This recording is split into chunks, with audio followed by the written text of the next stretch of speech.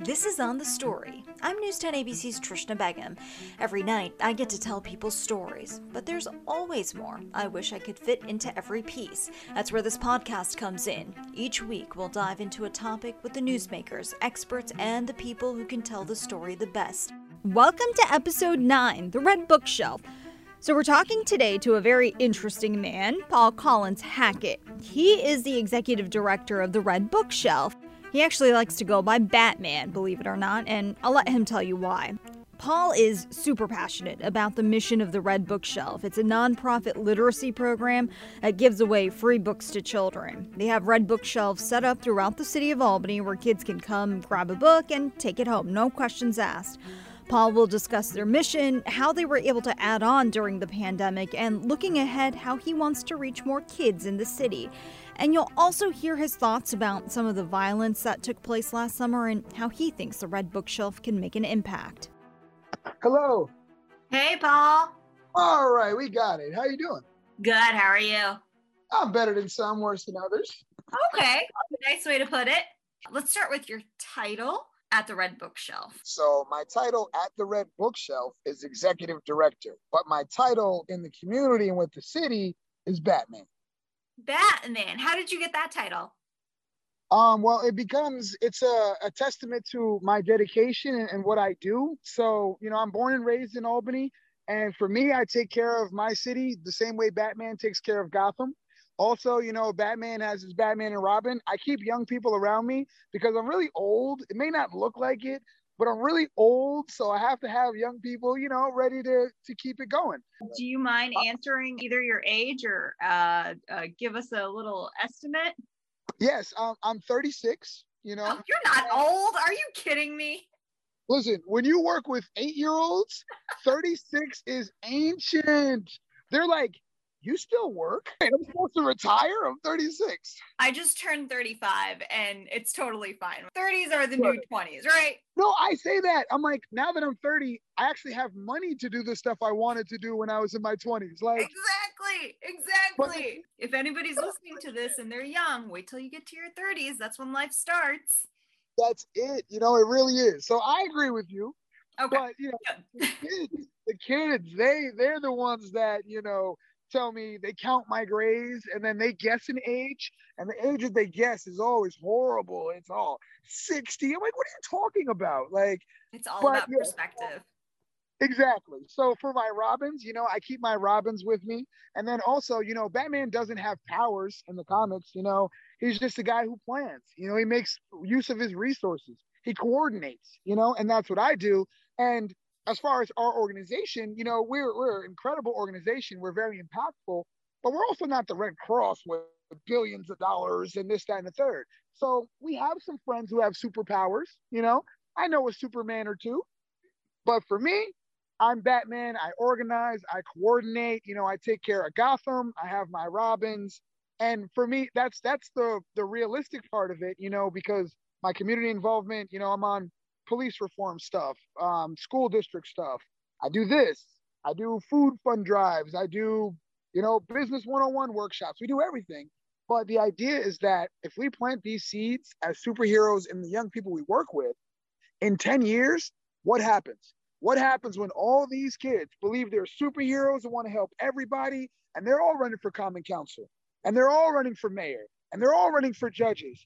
What culture does that create in our community when our kids want to be superheroes and act like it? Sure. Tell us a little bit about the Red Bookshelf and how you got involved. The Red Bookshelf is a nonprofit that was founded by Rachel and Mary Beth 10 years ago. And what they wanted to do is make sure that young people had access to books and that they're motivated to read, and that we support that.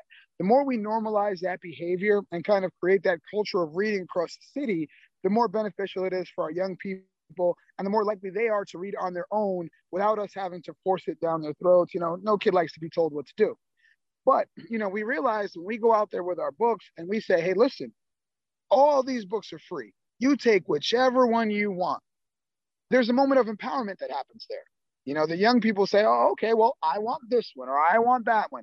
And then when they select something that they want to read, they're more inclined to do it without, parents chasing them down and hounding them. And you're going to be on punishment if you don't. It just changes the approach. So for 10 years, Rachel and Mary Beth have been placing our red bookshelves all across the city. So we have some in schools, we have some in doctors' offices. This year, we actually expanded to barbershops as well. So we have some bookshelves in barbershops. So if someone's sitting there, you can just get some free books while you're waiting and just read. And that's the access piece. We want to make sure that every kid has access to books when they're at home. And then the other part we do is motivation and engagement. So we have different workshops and things, and that's kind of what I bring to the table. Different workshops, different ideas, different ways to practice literacy in a fun way. Because again, when it's fun, we don't have to beg them to do it or force them to do it, So for me, it's very different when I say, hey guys, read for 15 minutes each day. And then Spider-Man says, hey everybody, I need you to read 15 minutes each day. They listen to Spider-Man more than they listen to me. So we go with what works, But in that way, it's also fun, So it's fun. We have different workshops. And then for our older kids, we have some new initiatives. Like we do this workshop called Views. And in that workshop, the young people we ran it with some teens, all the teens from Albany High and other places. They write the script, they write the dialogue, and we work with them on developing that script and editing and everything else. And then they shoot the entire movie themselves. So Wow. For us, young people are able to come in, write a film, shoot the film, go for it.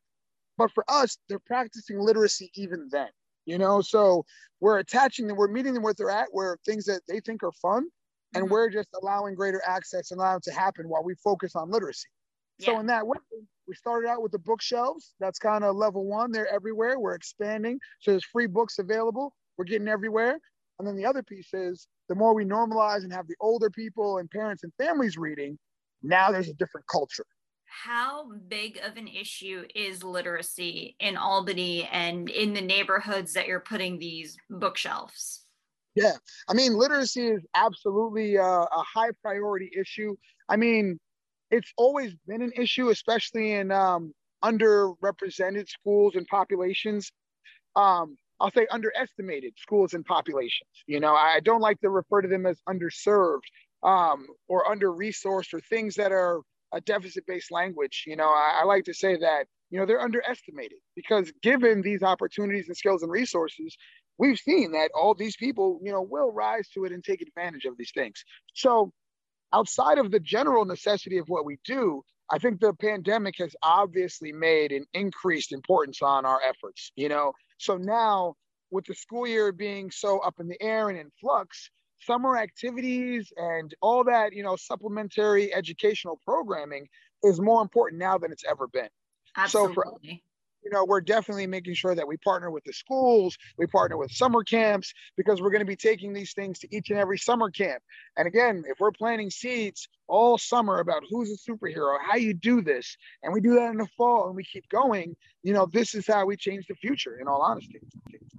I want you to discuss that idea of planting the seed. I remember when we were volunteering with the Red Bookshelf, it was a couple of years ago before the pandemic, and a bunch of people from News 10 came to help bind the books. But Mary Beth had mentioned to us how crucial it was to get kids reading from a very early age, because the earlier you start, the more likely you are to want to read. And again, it's that sort of self-motivation. For us, that third grade reading age is super critical because up until that point, you're learning how to read. But for the most part, after third grade, you're learning to actually comprehend and you're learning topics and you're expected to be able to move forward in that way. But if you don't have that foundation and you don't actually know how to process, how to recognize words, if you don't have that familiarity, then you can't do that. So for us, we focus on younger kids, usually third grade and below, so that we can give them that foundation, those building blocks moving forward, that they'll be able to do whatever they want to do. And for us, we make the tangible connections between what we're doing and career paths. So even in our Views workshop, we had this guy, he's a producer on NFL films, and he's from Albany. So he came on and he said, hey, listen, when I got this job, I didn't know anything about film. The only thing they wanted was someone who could write and who could tell a story. And we said, guys, if you look at that, the idea of writing and telling a story is everywhere. if we look at, a grant proposal when you're applying for funding, you have to tell a story and create a narrative. When you're in an election and you're running for election, you give a picture of what you would paint, of what you would do, and you create a narrative and a story. So these stories and narratives are all around you. And learning how to create these stories, how to craft them, how to translate them, write them to make them accessible in a professional way, those are all the skills that we're trying to build so that people see the value long term. And it all comes back to reading being the building blocks of whatever it is that you want to do. Absolutely. Absolutely. And, we're able to do that and kind of demonstrate that. One of the other things we're super happy about is there's a guy who does basketball programs, Coach Hood in Albany, and he has Hood's House of Hoops and stuff like that. And he has incredible young men, they can dunk out the gym and they can shoot threes and do the cross, all the good stuff. But at the end of their sessions, he has them stop and pick up books and read for 15 minutes. Nice. Now, that is a very different message from a very different messenger. When the kids, if I'm a 5-year-old, I see this kid do a windmill dunk and he's LeBron James to me, and then I see him reading, so that's another way of us planting those seeds. The more we do that, it happens organically, the more likely it is to become normalized. I want to talk to you about this past year. Things had to shift, plans had to get canceled or change. How did the pandemic affect the mission of the Red Bookshelf? It slowed us down a little bit at first. We had to figure out how to pivot because, again, when a lot of our bookshelves that have all these free books on them, if they're located in schools and doctors' offices, those places were closed. So people didn't have access to the books that usually, we're giving away 500 on this shelf, 500 on that shelf. And then we went down to 0. And we were like, wait, these kids aren't getting books. Our incredible co-founders are so dedicated that when that happened, they bought these old school radio flyer red wagons. Mm-hmm. Like that's what you pull. They filled them up with books. And then they went to the neighborhoods where our shelves usually are. And they just started canvassing and just giving away books and just, hey, anybody, stopping at parks and just giving away books. And that's actually the time that I came on board. Because when I came on board, my first instinct was, it's 2020. No kids really want to read books. They're going to be on their game systems. They're going to be playing, I don't know, Pokemon, Fortnite, whatever happens. Like, nobody cares about books. I was wrong. I was so wrong. And I was able to see that I was wrong, which was the best part. Because when I went out there and we went to the playground, there was a kid who was playing his Nintendo Switch. And when we bought the wagon and we said, everything's free, bro, you take what you want, he put that Switch down and he ran over to us. And he actually said to me, do you have any books on the Boston Tea Party? I was like, yes, we do. Here you go. You know what I mean? I didn't expect that. But for me, that also taught me the lesson of don't underestimate people. Don't make the assumption that these kids don't want books. Don't make the assumption that they're not going to read. That's me. I need to get out of my own way, And I was able to see the kids wanted them. And when the pandemic hit, they made the pivot to make sure they were direct to consumer, And that was an incredible thing that they did. And that just, it warmed my heart. There were people pulling over in their cars and they were like, hey, are these free books? And I'm like, this is a thing? Okay, let's go. But I see if there's value and the community buys in, we'll bring more and more books every single day. That's great. That is a fantastic story about the playground and the Nintendo Switch. And it's wonderful that you were wrong, I gotta say. Yeah, I'm not usually happy to be wrong, but I definitely was in this case. Good. And actually, we saw something similar in Giffen, one of the elementary schools that we work with. We had a bookshelf. It was on one floor it was outside the nurse's office. And when we put the shelf there, visits to the nurse's office went up. I think it was like 800% or something ridiculous like that. And then when we talked to them, we said, what's going on? Is everything okay? They said, well, we have a really weird phenomenon going on. They said the kids come to our office. They say, listen, my elbow hurts. I need to be here for a while. Then after about a half an hour, they go, are you okay? The kid says, yeah, my head feels a lot better. And they were like, huh? So what we did was we ended up putting a bookshelf on every floor of the school.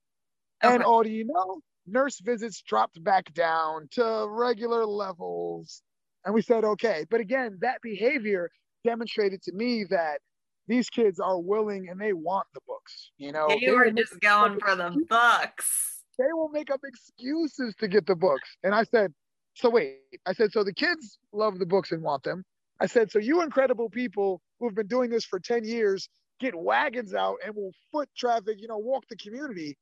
I said, please sign me up for this team. How can I be a part of this? And that's how I got here. How many books do you think you've given out over, let's say, the course of this year or 2020? Well, we actually just ran those numbers. Just try to do some prep. We have things coming up.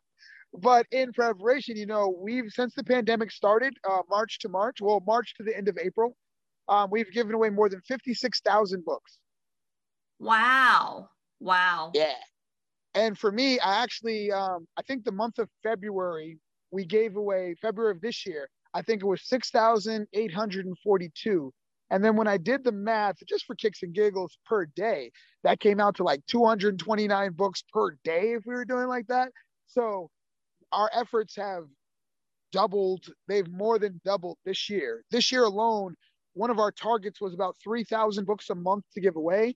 And like I said, each month we've doubled that. And it's nice because the books aren't, not to knock the library. My husband actually works for the library, so go libraries. But it's nice when you're able to have a book and take it home and you have ownership of that book. Absolutely. And, I see it as a collaborative, relationship, because a lot of people, and I'm just not a shot at the library or anything like that. They've been great. But a lot of times nonprofits get into this competitive dog eat dog, you're my competitor. I don't think like that at all. For me, the mission comes first. And if our mission is helping kids read, then the library is one of our biggest friends when it comes to that, So they've been great. And what happens is, we are limited by the books that we have on hand, so we have donations and things like that. But we might have Harry Potter 1, but we might not have the rest of the set at a certain time. Right. So what we're able to do is when we hear certain things, if we pique their interest on a certain topic or title, we can say, you know what, over at the library, they have, and we can kind of make that transition and make the bridge to that relationship. The mission comes first. Yeah.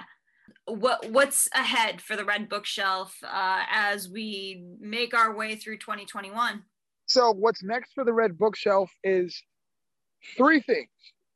1, we are going to saturate the community with books the same way we have, we've been doubling our goals each month. We're going to continue that trend. We're going to go crazy. We're going to be giving books out on the corners like they're newspapers. We're going to be giving, it's going to be insane. We're going to saturate the community with books. So that's going to happen. Additionally, we have this really cool thing. It's a father box. I'm a DC guy, so I'm Batman and everything all the way. And in the comics, there's this magic box. It's called like a mother box or a father box. So we took it in a real life sense and we made one. Okay. And we put it together. And what it is it has a ton of games. And the games are all evidence-based, but they're also fun. So there's a memory game in there. But all of the words are sight words that kids should be knowing by a certain age. There's a coder ring in there where we can send secret messages and the kids have to decode them. But even with that, they're not just singular letters. When you decode it, there's an ing and a ed. So you're learning how to construct words at the same time. Mm-hmm. But on the surface, that man sent you a message. You got to decode it. So it's a fun way that the kids can exactly engage. So that's our second thing, that our father boxes, we're going to send a fleet out this summer. So there's going to be camps. There's the Rise Refugee Center. They're going to have a box and they're going to be working with their kids. Great. We work with the city of Albany and their summer camps, and they're going to have father boxes and they're going to be working with their kids. Mm-hmm. So over the summer, that's going to be a whole other thing that goes on. The third part, probably the best part, because I'm here, I can actually spend money on costumes now. So we have purchased Batman gear, a whole outfit. My Nightwing, my Robin, he has one of his gear. So we're going to be out in costume. I'm climbing on buildings. I don't care what has to happen. It's going to be great. But imagine when Batman is on the roof of your school and you have a father, like, it's going to be great. So you heard it here first. We will have Batman sightings in Albany. All right. All right.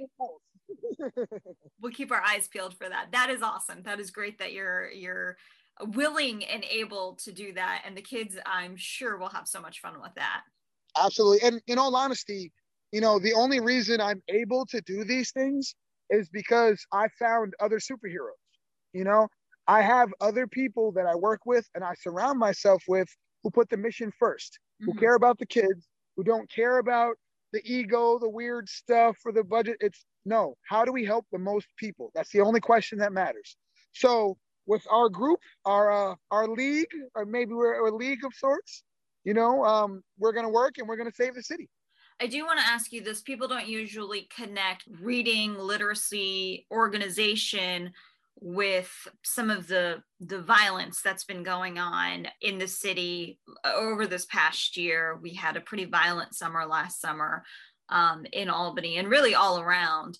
Is there some mission there that you want to make a dent and do some outreach or programs and get more people involved? What are your thoughts on that? Yeah, absolutely. So my thoughts, I'm from Albany, born and raised. So when I see the things that happen, it's not only just a horrific and terrible tragedy that, comes across my timeline, but it also comes with, I know this kid from somewhere, or I know the family, or I've worked with the family, or that's someone's cousin that I'm aware of. So in Albany, and being from Albany, it just, some of those things hit different. They hit a little deeper, they cut a little deeper.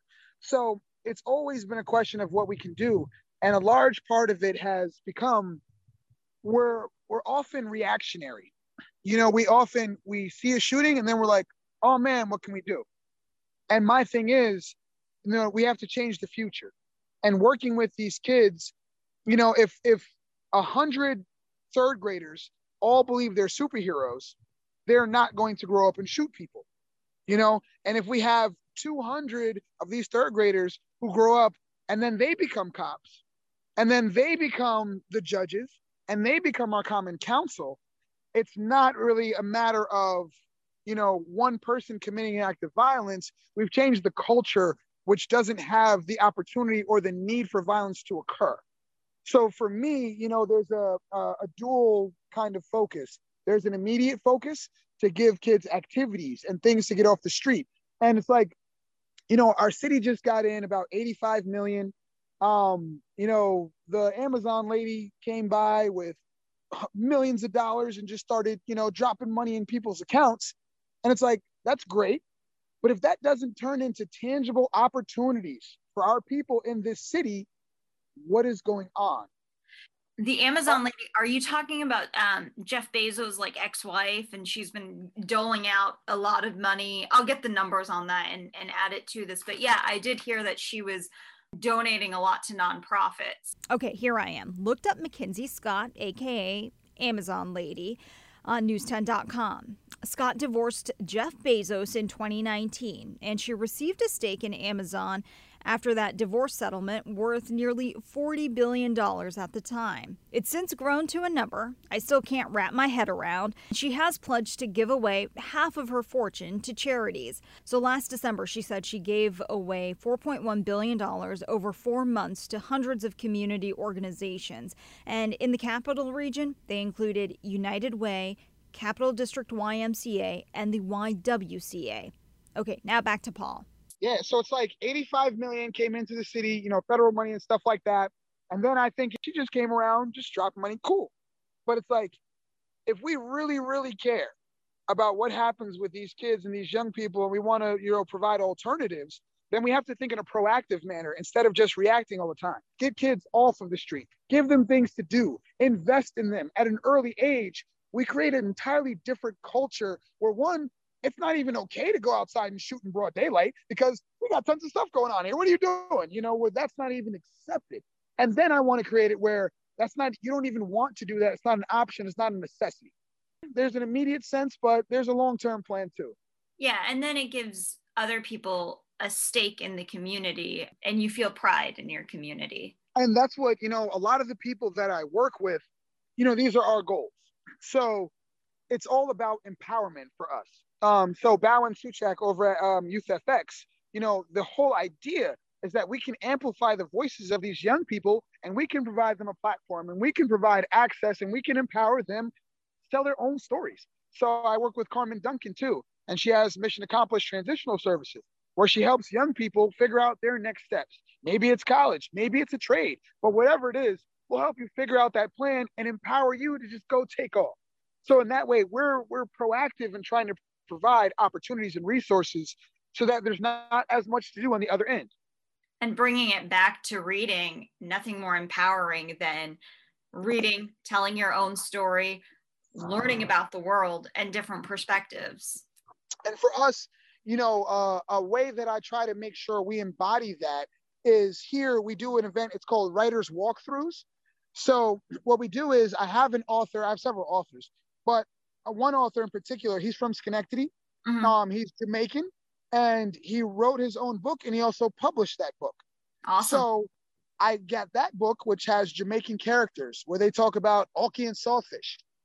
Those topics are not in, traditional school books or texts. So we can provide books with characters that look like the kids in the classrooms, that was written by an author who looks like them. And then I bring the author on to talk to the kids and say, listen, these are the classes I took. These are the classes I love. This is the best part about being an author. This is the worst part about being an author. Because if we provide that tangible career path, not just rhetoric, not just saying you can be anything, here's the book. No. It's this guy is from Schenectady the same way you are. This is how he started. When he first wrote his draft, this is who he sent it to. And if we can be that intentional and provide those tangible ways out, I'm very excited about that. And we've connected with the New York State Writers Institute over at SUNY. Yeah. Because I'm like, if we can really provide that tangible, we're creating pipelines over here. That's awesome. That's huge. Anything else that you'd like to tell us? Yes, save the city. What you do defines you. All that matters is how you move forward. All right, Paul. Batman, I should say. Thank you so much. Thank you for your time and your efforts. And if you ever need me, just put up the bat signal. I hope you guys enjoyed that interview. He was really fun to talk with. If you want to learn more about the Red Bookshelf, head to news10.com, and I'll talk to you all next week.